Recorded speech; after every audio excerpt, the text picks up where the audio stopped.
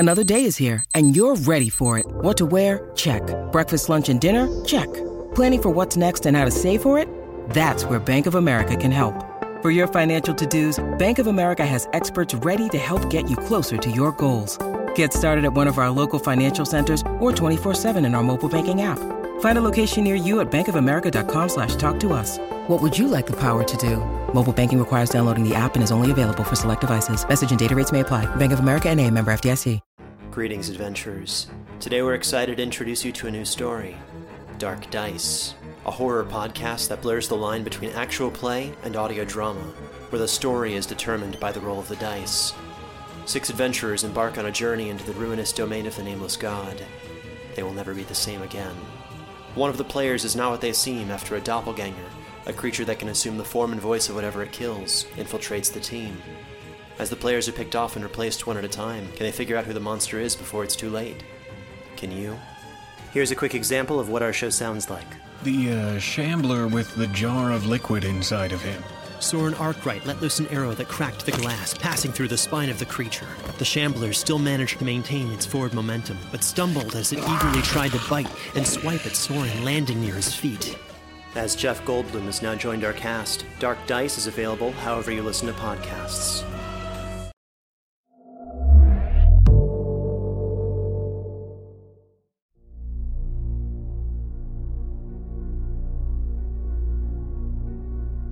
Hello again, I'm Marco Palmieri, your host for another chilling tale. And with me is my co-host, Diana Foe. Hey, Diana. Hey, Marco.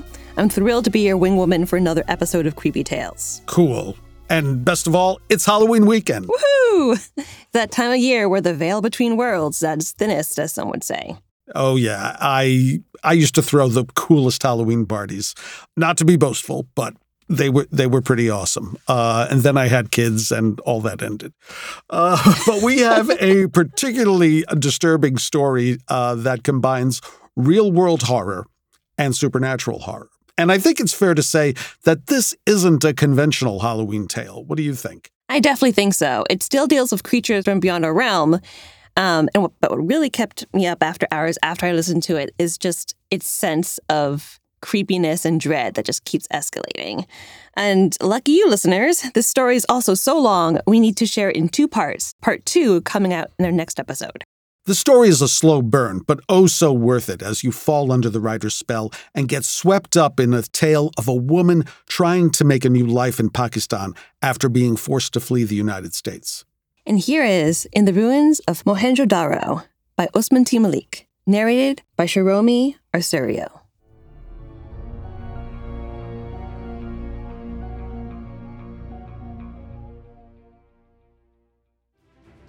Look for the ghost trees, Memsab.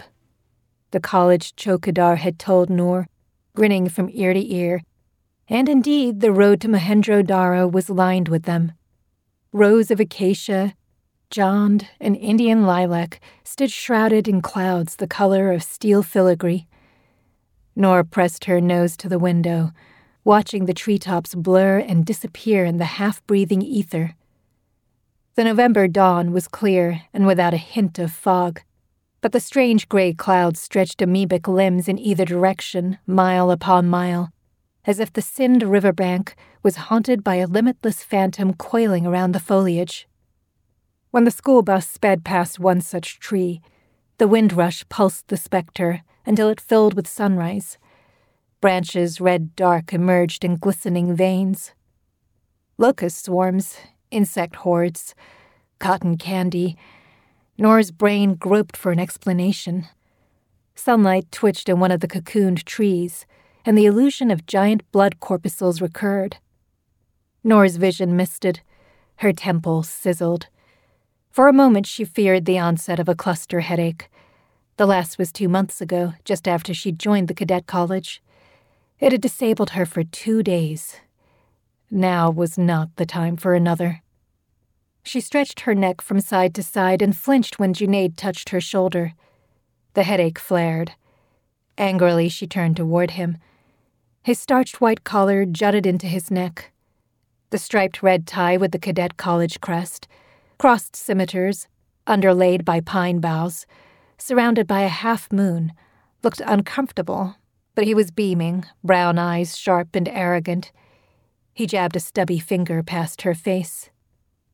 "Spiders," he said, and widened his thin lips. "Don't touch me again," Noor said, voice cold as glass. When he continued to grin, she looked to the roadside. White crab spiders, hundreds of them dangling in the gossamer mass blooming from the trees. Gently they swayed in the wind, milky beads studding the latticework, which she now realized was webbing. "Have you seen any flies or mosquitoes since you came, Miss Hamdani?" Junaid's hand rose crab-like to sprawl on the headrest in front of her. "The locals told me this happened after all that flooding last year. Thousands of spiders took refuge in the trees." Out of the corner of her eye, she watched him finger a strip of leather peeling off the seat. His nails were perfectly manicured. He tore off the strip, drew it into his mouth, and spoke around it. "Everyone was worried about malaria outbreaks. Guess the ghost trees took care of that." And when Nora didn't respond, "What? Don't tell me you're still angry." "I'm not," she said sharply. "Come now, it's Eid. Let's be festive and forgiving." He was sitting next to her in a row 3 seats wide, and his breath stirred the edge of her hijab. She edged closer to the window. He smiled and began to chew the leather strip. "Kids are watching. Have to be model teachers now, don't we?"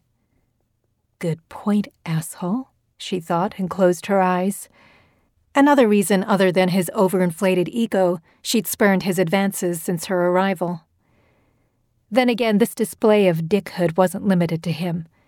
Many of the faculty, all male except for a quiet, burqa-clad part-time lecturer, who disappeared as soon as her classes were over, and Tabinda, who now sat left of Junaid in the 3rd seat, took turns leering at her during morning assembly or talking down to her at lunch.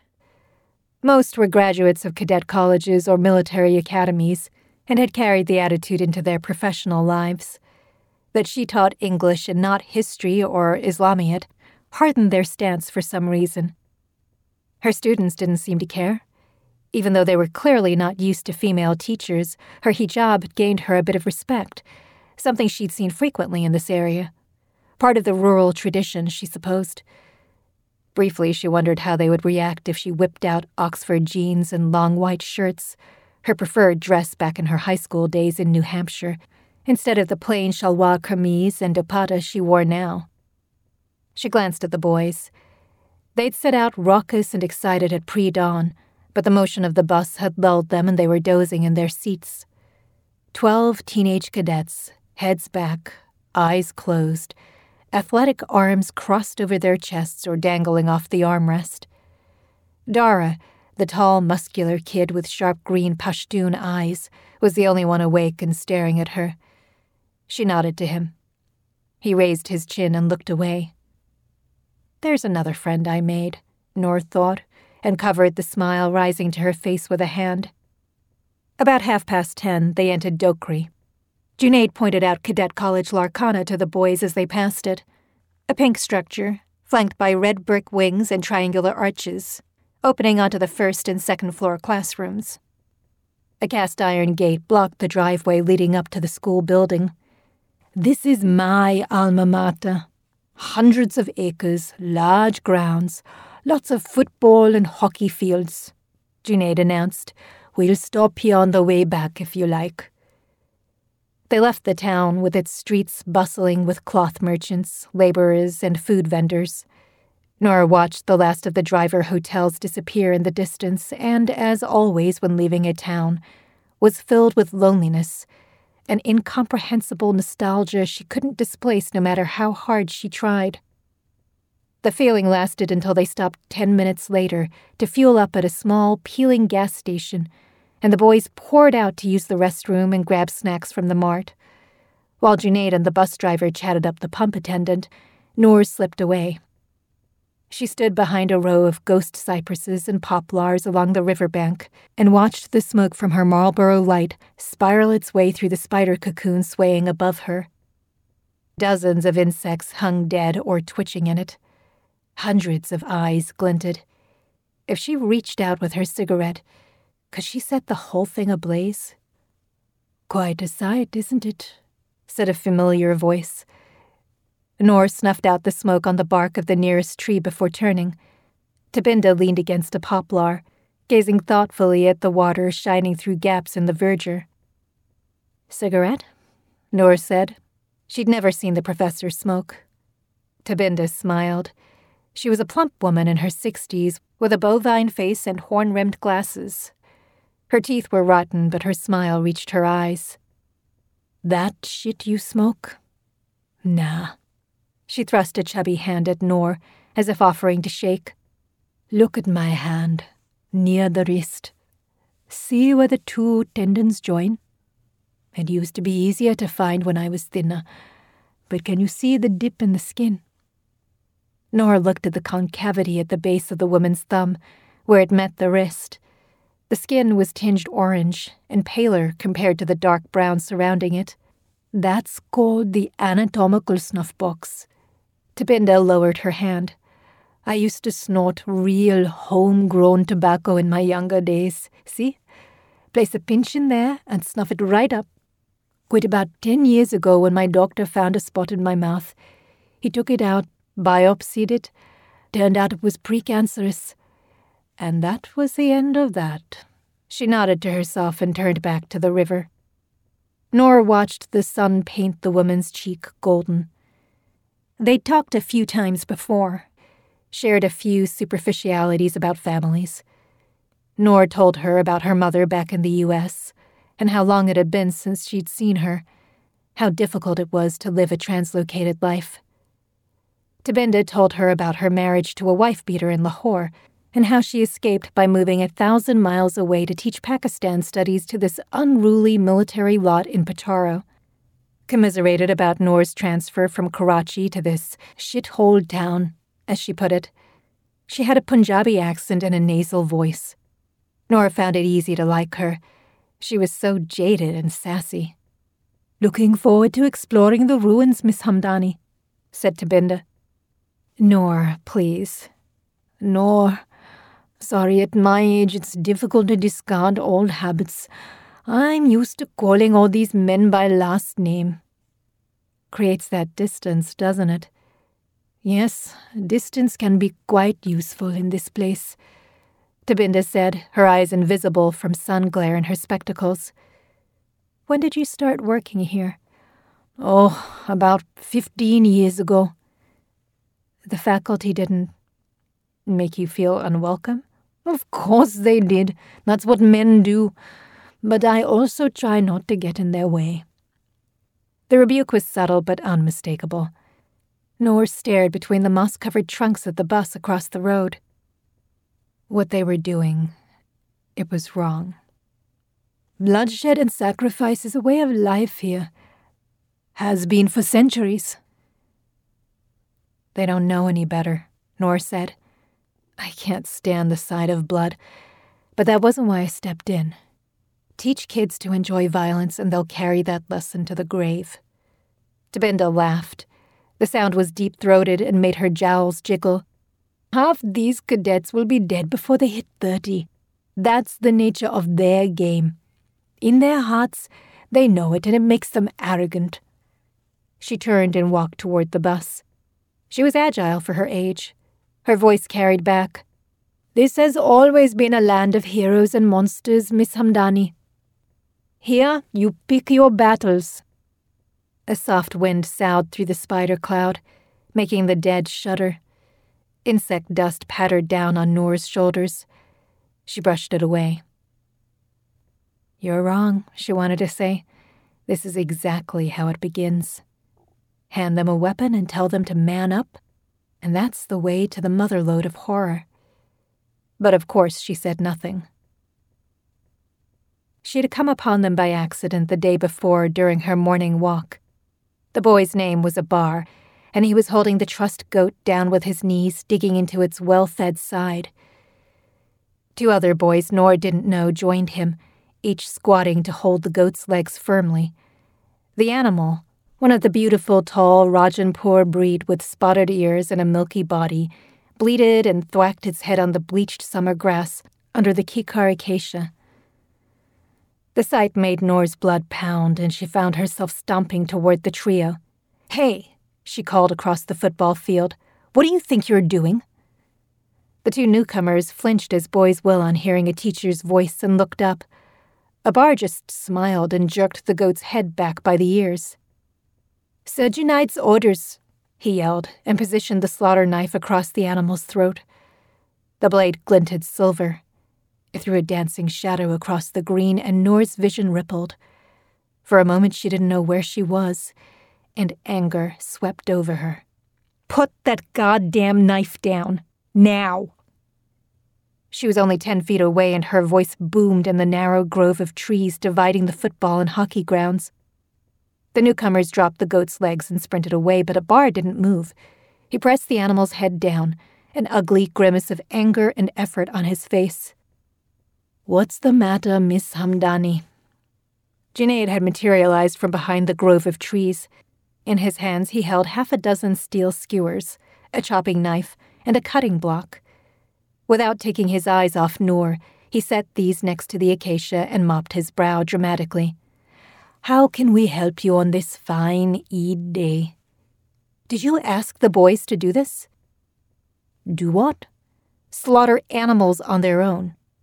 He lifted his eyebrows in mock surprise. "Yes." "Why? Where's the butcher?" "Sick. Off duty." "Does it matter? It's sunnah to slaughter your own animals, isn't it?" He grinned at her. He had what her dad used to call a copstash mustache, a thick wad of hair that bristled at either end. With his crew-cut hair, it made him look like a thug. "Tell me again what the Prophet said about teaching mercy." He pointed at the bleeding goat. "That is mutton. You eat it every day. I'm vegan. And today's Eid. Someone has to slaughter the animal to commemorate Abraham's gratitude to God for sparing his son's life. Could have been Ismail under that knife. Then we'd all be in a boatload of trouble sacrificing our sons and all, wouldn't we? All I'm doing is teaching our glorious cadets to do it themselves. Very important, learning to steal your heart." She wanted to punch him. They're kids. They need to learn kindness before cruelty. His eyes were chips of hot mica. Not my cadets. Not in these times. And this is not cruelty. He placed the skewers crisscross on the wooden block. It's necessity. Helpless, Noor glanced at Abar. The boy was smiling, a cold, twisting sneer that was frighteningly familiar. The feeling of unreality, of red-hot memory resurged. Noor turned and strode away, blinking away the warmth in her eyes. Behind her rose the chant, "In the name of God," and the animal was screaming, a loud, gargling sound. If she kept walking, Noor thought she could outpace the sound, walk away before steam rises from the animal's throat in the winter air, before the red curtain drops in front of her eyes and the strange staring faces emerge, one of which will be Munir's. Always his. As she fled, the sound was cut off suddenly. Then there was chopping. Talmor, Sheshin Marachi. Talmor is my home. My family have worked the land for generations. My gran says the island does not belong to us, but we belong to the island. And we must be ready, for a great evil is coming, and death follows with it. Listen and subscribe to the latest season of Undertow, The Harrowing, a Storyglass production presented by Realm, available wherever you get your podcasts. Hi, I'm Alexis Ohanian. You may know me as one of the co-founders of Reddit, but more recently, a large part of my identity is being a father to my wonderful daughters. In my podcast, Business Dad, I hope to open the conversation about working parents a bit. You'll get to hear from a wide range of business dads, from Rainn Wilson and Guy Raz to Todd Carmichael and Shane Battier, to find out how they balance being a dad with a successful career. Business Dad is available now, so be sure to listen and subscribe wherever you get your podcasts. GZM Shows and the creators of 6 Minutes are rolling out their newest audio adventure with the podcast Discovering Dad. A cautious single dad with a secret past and his rebellious kids embark on a thrilling quest complete with hidden treasure, villains, and a family curse.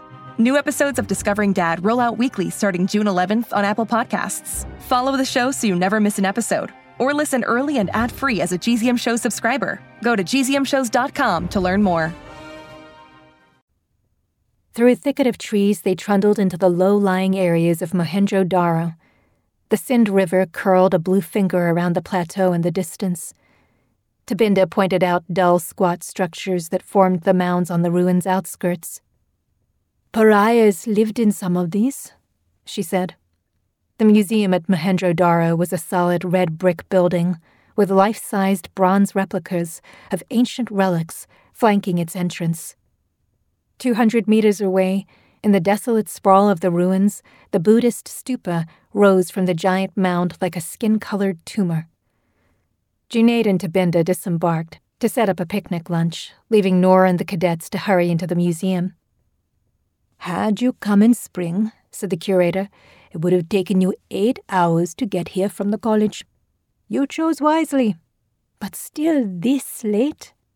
Noor fingered the seated priest king statuette the curator had been showing the class. A tiny resin replica with pressed lips, closed eyes, and a gouged nose. A crack ran down its forehead to the left cheek. "Why? What happens in spring?" The curator glanced at the wall clock. It was 11:15. He scratched the crab-shaped mole on his cheek. "The Sawar Fair. Hundreds of pilgrims from villages all over the Indus Valley converge on the saint's tomb in the Baluchistan hills. They travel by foot and donkey carts and often clog up the roads all the way from Dadu to Sakkar. The soil of Sind is filled with miracles and magic." His voice was monotonal, as if he were reciting from a textbook. His eyes didn't leave the clock.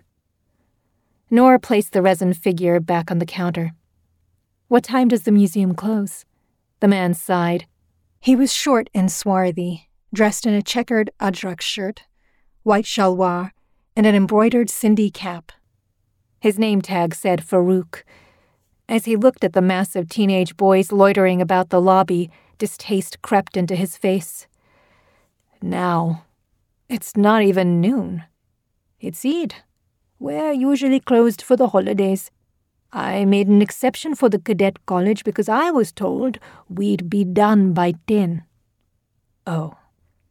She didn't know what to say. They had been delayed at a military checkpoint in Dadu. Apparently, a suicide blast had occurred at a small mosque in the outskirts of Khairpur, killing an elderly woman and her 2 grandchildren. The area was flooded by police and army personnel. Checkpoints had been established at various junctures from Larkana all the way to their college at Pataro. The military was worried about a follow-up attack. Junaid said he wasn't surprised. Most terrorist attacks happened in double strikes, a well-known MO used by the Taliban as well as the CIA. "Sorry," she said to Farouk, who was fingering his mole, "but we traveled a long way for this. Most cadets go home during holidays, but they..." She pointed at the boys, peering at a representation of the famous bronze dancing girl of Mohenjo-Daro and rows of clay urns lining the glass cases. Had no one to take them. Either their families are away or they have no families. So a few of us volunteered. Yes. Farouk waved his hand impatiently. "Spare me heartbreaking accounts of army orphans. I'll give you a quick tour. Is this your entire party? Where's Miss Tabinda? She's the one who called me." Noor glanced to the exit. Junaid and Tabinda was setting up lunch. She felt guilty that she couldn't help with such chores. Her inability to speak Sindhi prevented communication with the bus driver whose Urdu was rudimentary. She wished the older professor could at least take the tour. The Mohenjo-Daro trip was her idea. "Seems like we're the only ones for now." Farouk nodded glumly. "This way, then. We'll start with the memories of the ancients display." She nudged the cadets and they followed him up the northern corridor. His voice echoed as they passed through an arched doorway into a long hall flanked by glass cabinets on either side. Egypt, Mesopotamia, and Indus Valley are the three earliest civilizations of the Old World. China came later, and all, of course, developed along water bodies. We used to believe they evolved and thrived in isolation, but now we know that Indus Valley and Mesopotamia traded with each other for centuries. He pointed left and right at carnelian necklaces, sculptures, gemstone beads, ivory combs, and brass containers with traces of herbal collyrium. Nora's belly cramped suddenly. Period pains? But she wasn't due for another week. It would explain the headache she had earlier that morning. Wincing, she rubbed her abdomen. Discovered in 1922 by an officer of the Archaeological Survey of India, Mohenjo-Daro is thought to have been the most important city of the Indus Valley civilization. Spread out over 250 acres on a series of mounds, its heyday was from 2500 to 1900 BC. It was suddenly abandoned then. No one knows why. Nora glanced over her shoulder. The kids looked suicidally bored. They drifted behind her, listless, eyes glazed. The Pashtun boy, Dara, had his nose pressed against a cabinet, palms splayed against the glass, but she thought his reflected green stare was fixed on her. His biceps bulged on either side of his head. A Buddhist monastery was discovered atop the city's main citadel. You can still see the stupa. We don't know why the builders decided to erect it there hundreds of years after the city was abandoned, but most of Mohenjo-Daro still lies underground. The mounds grew organically over centuries as people built platforms and walls for their houses. The name Mohenjo-Daro means mounds of the dead in Sindhi. Farouk waved at a ceiling-high stucco wall, covered with black and white and sepia photographs. A flicker of interest went through the cadets. They crowded around aerial and ground views of the ruins. Nor had seen these in slideshows Tabinda put on before the trip. She went to Dara, who hadn't moved. He edged left to allow her to lean against the cabinet. This close, he was taller than her. He smelled of sweat and cologne. I'm sorry about the other day, she said in a low voice. I didn't mean to barge in on you two like that. The tips of Dara's brown ears darkened. She could see the tension in his bunched neck and shoulder muscles. And here, boomed the curator's voice, is the most famous statue found in Mohenjo-Daro. You might have seen the priest king's picture in textbooks on Indus civilization. This is a detailed replica made from a mold of the real thing kept in the National Museum in Karachi. It's okay, really, Nora told Dara. The boy's fingers had closed over the edge of the cabinet. I won't tell anyone. Some of my friends back in the U.S. were like you. One of them was bullied and ended up struggling with depression for years. Her gaze went to the cadets gathered around the pictures. What would they do if they found out about this kid or his friend, currently away during winter break? She didn't want to imagine. Seized by instinct, she lifted the corner of her hijab and hissed at him. We all have secrets. Look. He didn't turn to face her, but his eyes flicked in her direction. They widened when he saw her left shoulder. Some think the priest king is neither a king nor a man. Some believe this is in fact a woman of considerable importance to the people of Mohenjo-Daro, a high priestess or maybe a eunuch who led their religious rituals. We all have secrets, Nor said again. Dara looked at her with wary eyes. He was a quiet backbencher, rarely said a word. His grades were average. She used to wonder if he was slow.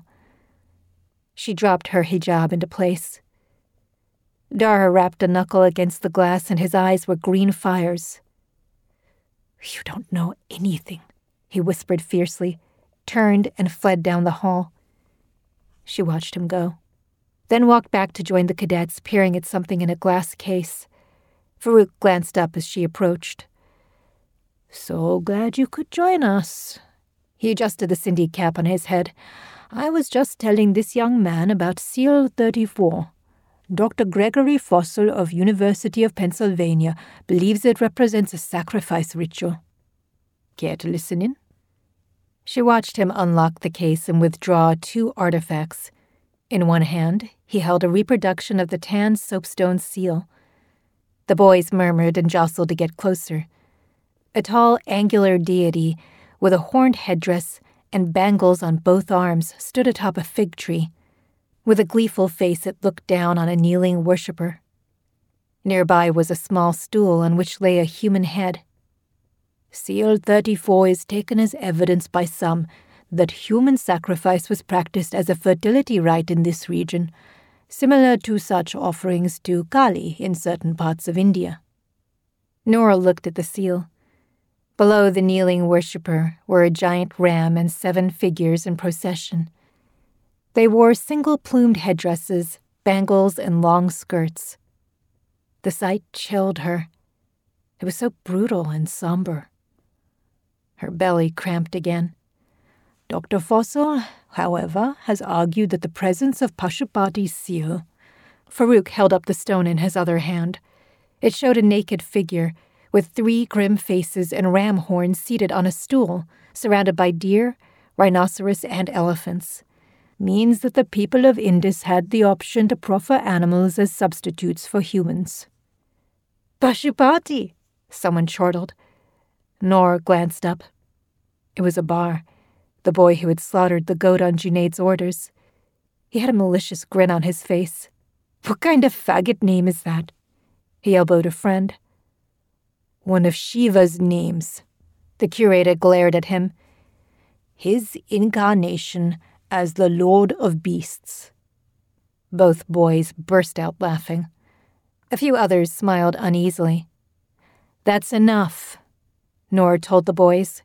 Giggling, they strolled down the hall. "Sorry about that," she said to Farouk. His face was pinched and red. "That's the sort of kids we're raising now." "Forget it. It's closing time anyway." He muttered something inaudible and led them back to the lobby. At the exit, Nora flashed a smile and said, "Thank you for the tour." Very educational. He nodded and began to shut the door. "Every place has its secret flavor," Nora said through the door opening. "Here's a question I always ask curators and guides." She touched his sleeve and smiled brightly. "Tell us one thing about the site you normally wouldn't tell visitors." He looked at her with a cocked eyebrow. "Lady, you are not from Sind, are you?" "Not a difficult observation, I guess, but why do you say that?" "A local wouldn't ask me that question." His gaze went over her shoulder, past the verdigris-laced brass statue of the dancing girl of Mohenjo-Daro, with an emaciated hand on her hip at the entrance, across the rocky slope. He stared at the citadel mound visible from the museum steps. "What does it matter?" "I'll tell you 2 things," he said, lowering his voice. "First, on the day of the goat, no one from Lakhana district will stay in these ruins past dusk, not even the watchman." "The day of the goat." "Second," his eyes gleamed in the doorway. Incessantly he picked at his mole until a drop of blood appeared below its twisted, spidery shape.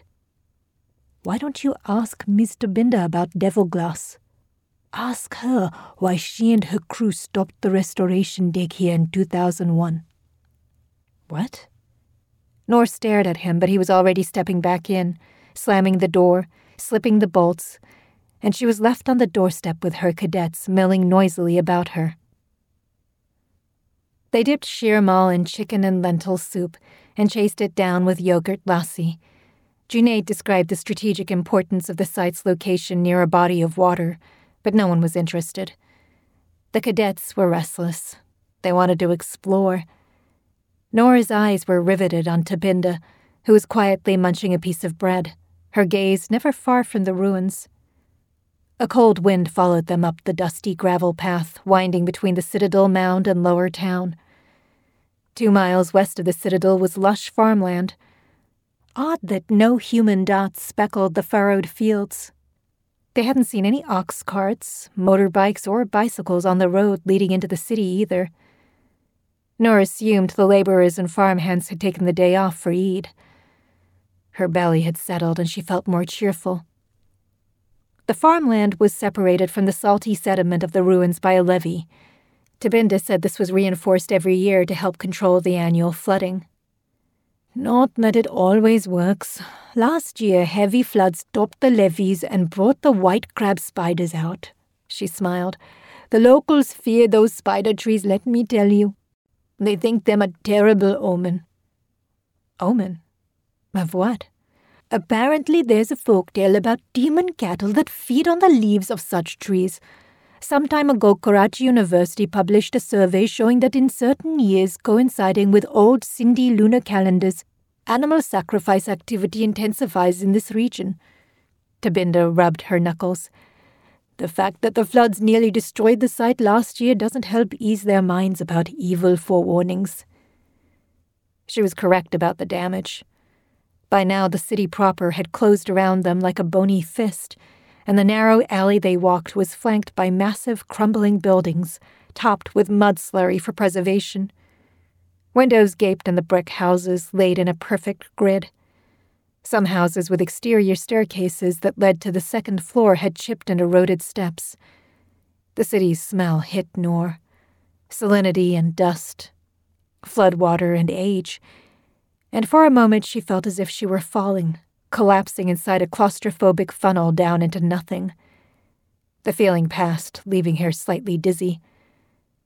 The cadets began to meander. A few headed to the alley leading up to the Citadel Mound.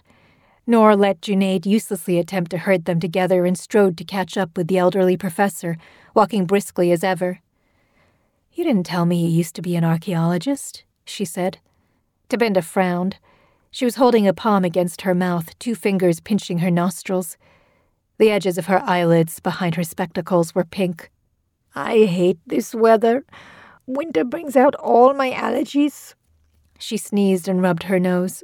"I'm not an archaeologist. I assume Farouk told you something. The man couldn't keep his mouth shut if you sealed it with mortar." She went up a stone staircase and lowered herself onto a platform, jutting from the roof. Noor sat down beside her. "He said you were involved with a dig here."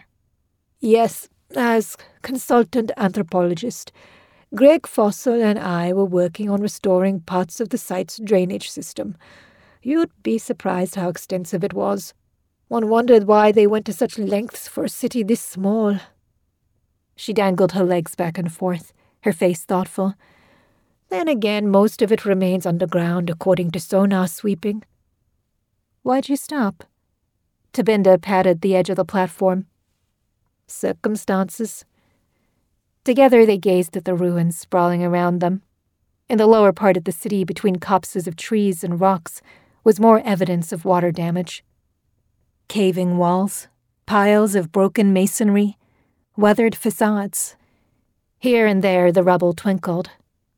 Noor said, "What did Farouk mean about devil glass?"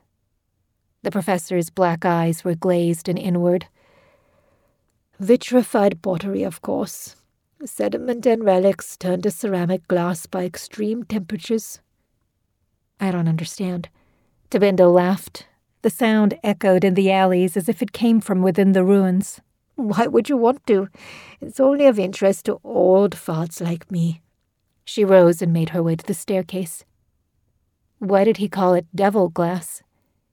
Tabinda stood at the top step, her silhouette dark and bloated against the sun. She seemed to be transfixed by the ruins again. Behind her, the stupa and the Citadel Mound thrust against a desolate winter sky, empty of birds. "When the site was first discovered," she said in a flat voice, "the excavators found piles of glass spheros and silica chunks like those found in Libya and the Sahara. In some places, large craters were present. It was assumed that either meteor impact or plasma discharges from lightning had melted the minerals, fused soil into glass, none of which, of course, explains the hundreds of human skeletons lying bleached in the streets and alleys on top of the glass heaps. What? Nora pushed herself up from the edge. 2 streets away, one of the cadets was pissing in the shadow of the ancient wall, his shalwar pulled around his ankles. She couldn't tell who. She wanted to yell at him, but the urge was gone as suddenly as it had come. God. What killed them? Who knows? Tabinda turned to face her. She shrugged, but did something flicker in the dark of her eyes? Nora couldn't be sure. Carbon dating approximated it happened around the same time the site was abandoned. The city didn't recover from the catastrophe. Whoever killed those people killed the entire civilization.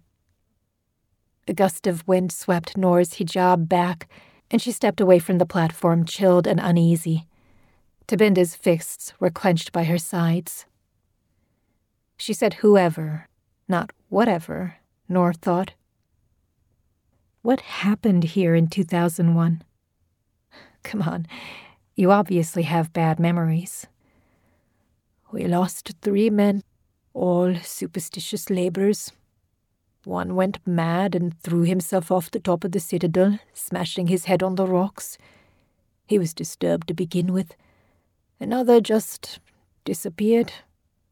The third tried to kill Fossil and was shot and killed by one of the watchmen. Tabinda shivered. It was a dark year, and I had such nightmares. She gave Nora a tired smile. For the first time, Nora noticed a mild droop to the left of her face. An old stroke or nerve palsy. The crease of flesh between her nose and lips was flat. So I left, went back to Daro, rejoined the cadet college. I haven't looked back since. Tabinda pushed her spectacles up her nose, squinted, then pointed with a pudgy finger. Junaid was walking toward them, waving both hands. His arms looked strange and loose from up here, camise sleeves ballooning and fluttering like desert birds. Noor hesitated, then said, He probably wants us to start gathering the boys. We should leave. Her stomach and flanks tingled. An insistent pressure surged through her lower abdomen. Early, but this was it, no doubt about it now. And she didn't even have pads. Together, they descended the stairs into the lengthening shadows of the city. Nora glanced at her watch.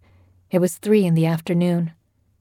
Junaid finally caught up with them, panting and shaky. Why didn't you answer your phone? He demanded, glaring at Tabinda. My purse is in the bus, she said. Why? We were just about to call the boys, Nora said. He shook his head. No, I don't want to create a situation. What? His face was pale. Colonel Mahmoud just called me. There was a terrorist attack at Cadet College Lakana. At least 50 armed men stormed the premises. In Dokri. Nora's hand went to her mouth. But we were just there this morning. Oh my God. Are people hurt? 10 dead. And they're holding the surviving cadets and teachers hostage. 2 military contingents just left for the town. But that's not the worst of it. Army's got word that a twin attack's been planned on Daro as well.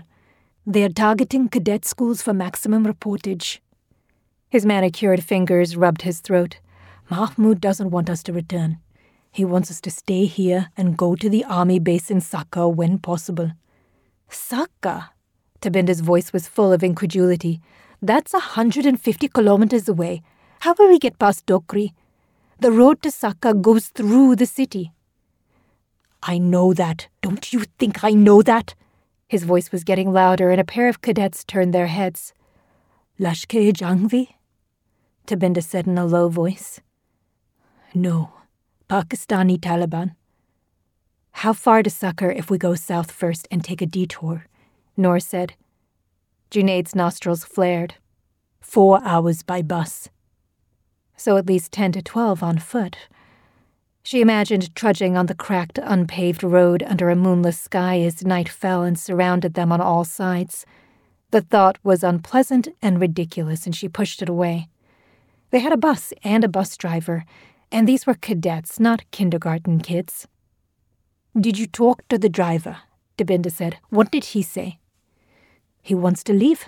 He knows the area well and says he could take back roads, but look, the problem is the goddamn Taliban." He spat in the dust. "They have spies everywhere. Until it's certain the townsfolk won't snitch on us, Mahmoud doesn't want us to leave Mohenjo-Daro. There is an airstrip 5 kilometers west of here. Worst case, if the hostage situation doesn't clear up, he can call for a large chopper to airlift us out." Stuck in the ruins. Nora cast a glance at Debinda. Her face was a mask.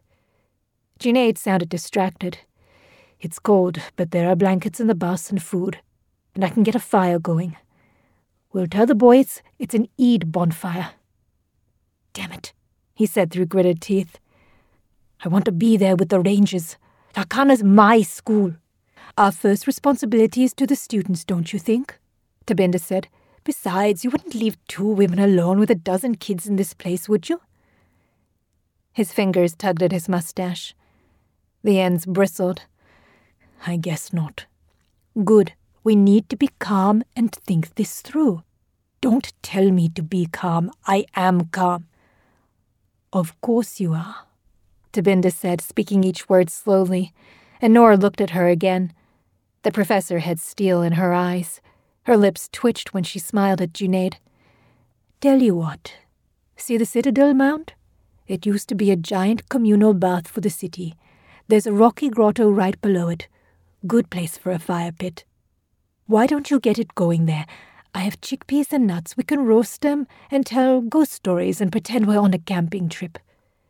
Junaid's eyes were riveted on Debinda. The panic had left his face, and that mean, arrogant look had returned. "Don't be fucking condescending, you hear me?" He swiveled on his heel and stalked off toward the bus. Debinda watched him go, then turned to Noor. Her cheeks were blanched, the facial droop more pronounced. "This is bad." "Yes, this is very bad," Debinda said and licked her lips.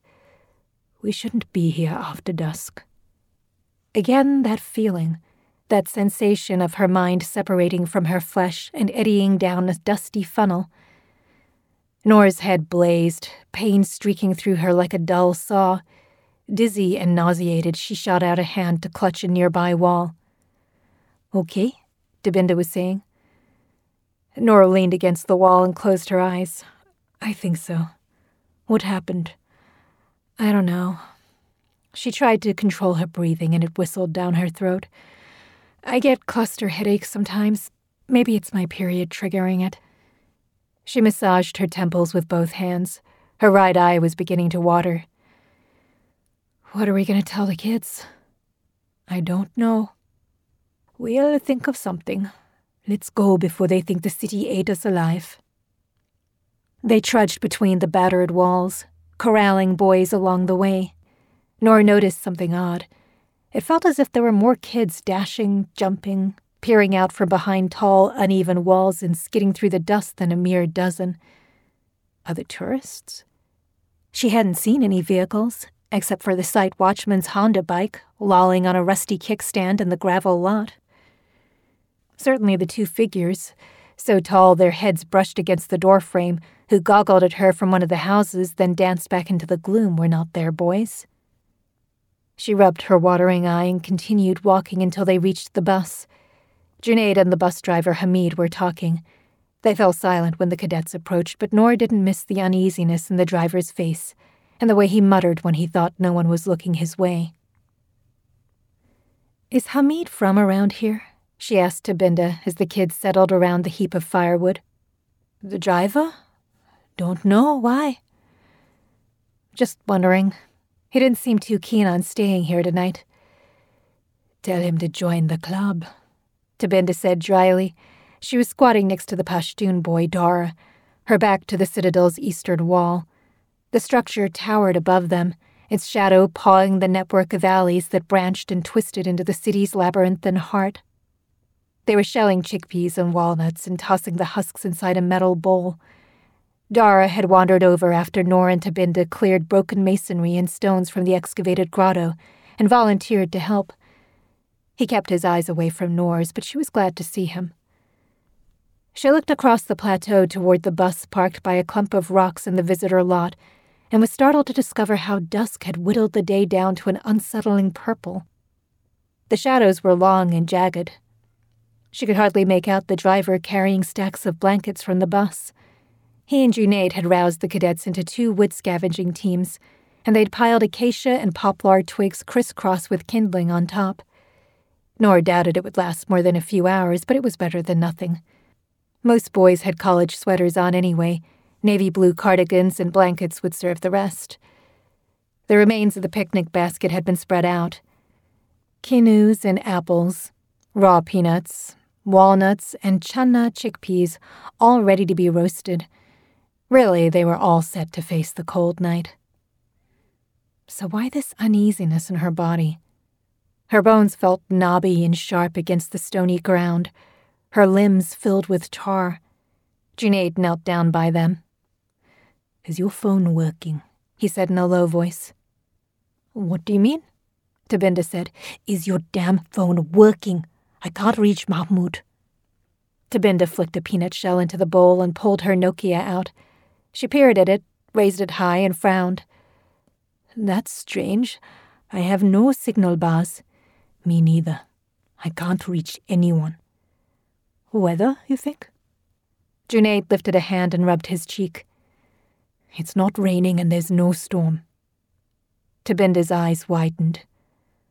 "No." Junaid nodded miserably. "What?" Nor said.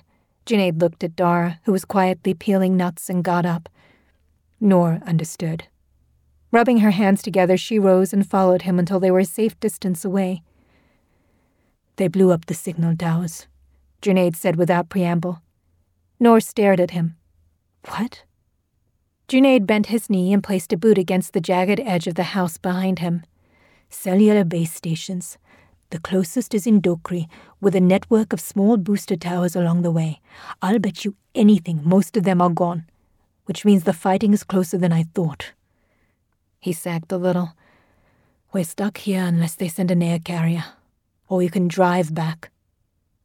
"You're suggesting it?" "No. We don't know what's going on out there. This place is safer at the moment." Nor opened her mouth, closed it.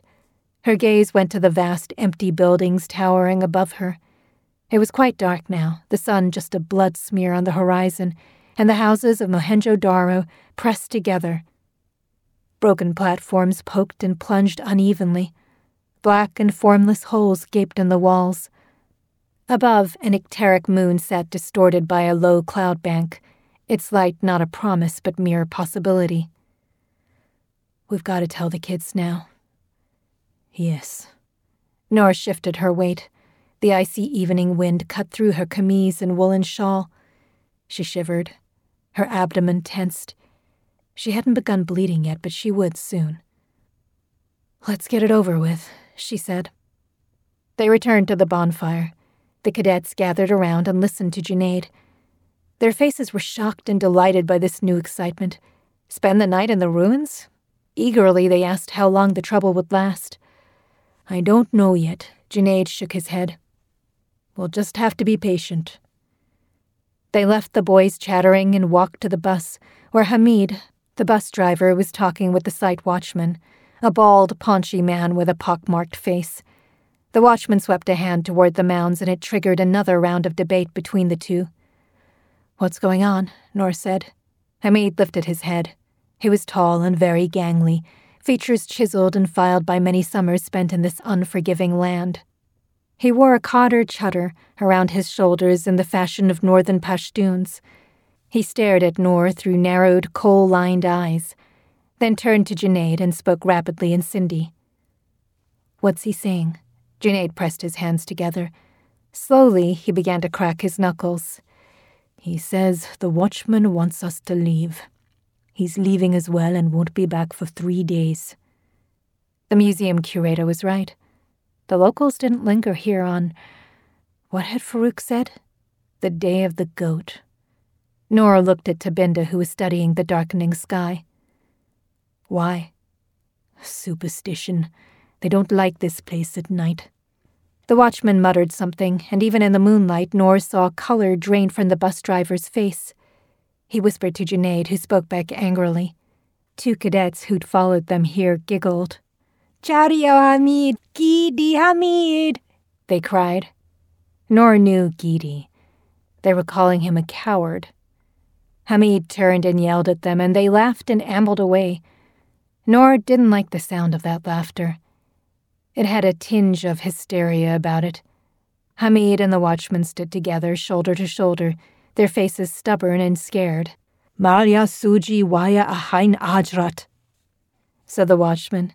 Hamid flinched and began to murmur what sounded like a prayer. Will you please tell me what they're saying? Nora hissed at Junaid. Rubbish.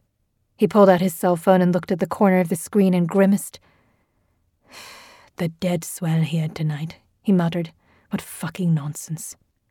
The cold was making Nora's skin tingle. She glanced at Tabinda.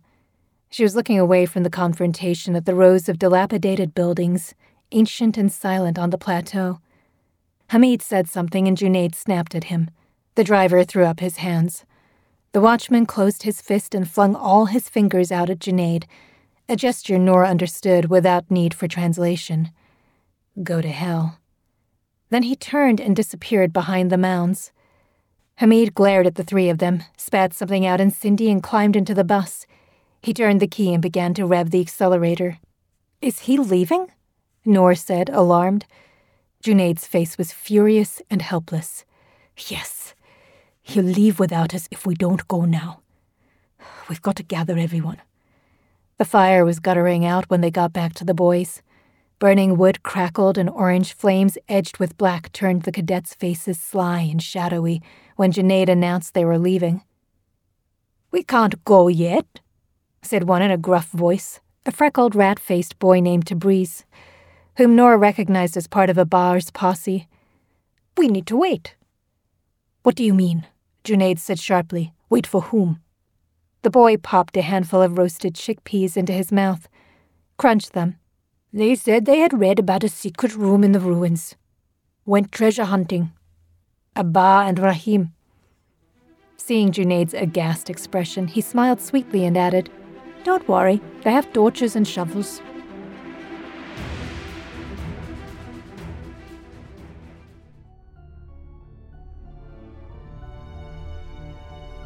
Quite a beginning. Usman's imagery is so vivid, I literally felt myself transported to the ruins he describes. Not only transported, but also to a very specific, violent time period in Pakistan's recent history. I think that only adds to the realism of their world compared with the ancient mythic qualities of the ruins. Yeah, and Usman raises the tension level so incrementally, and it never stops. My anxiety level just kept rising as the story progressed. Yeah, it's kind of like that metaphor of the frog in the boiling pot. You don't know until it's too late. Yeah. And he sets up the stakes so well.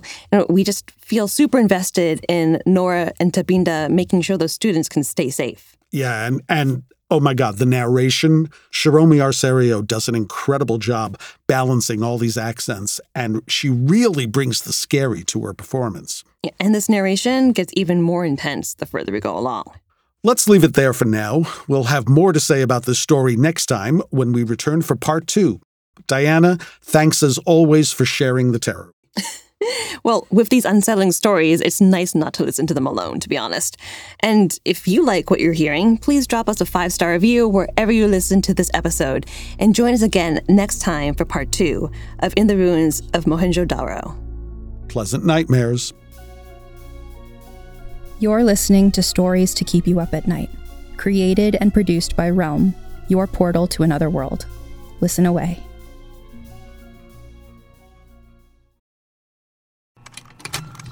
Contained herein are the heresies of Radolf Burntwine, erstwhile monk turned traveling medical investigator.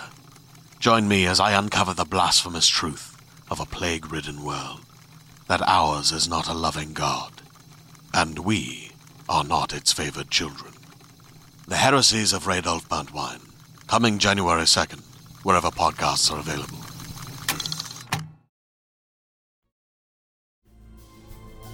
Stories to Keep You Up at Night, Episode 46, features In the Ruins of Mohenjo-Daro by Usman T. Malik.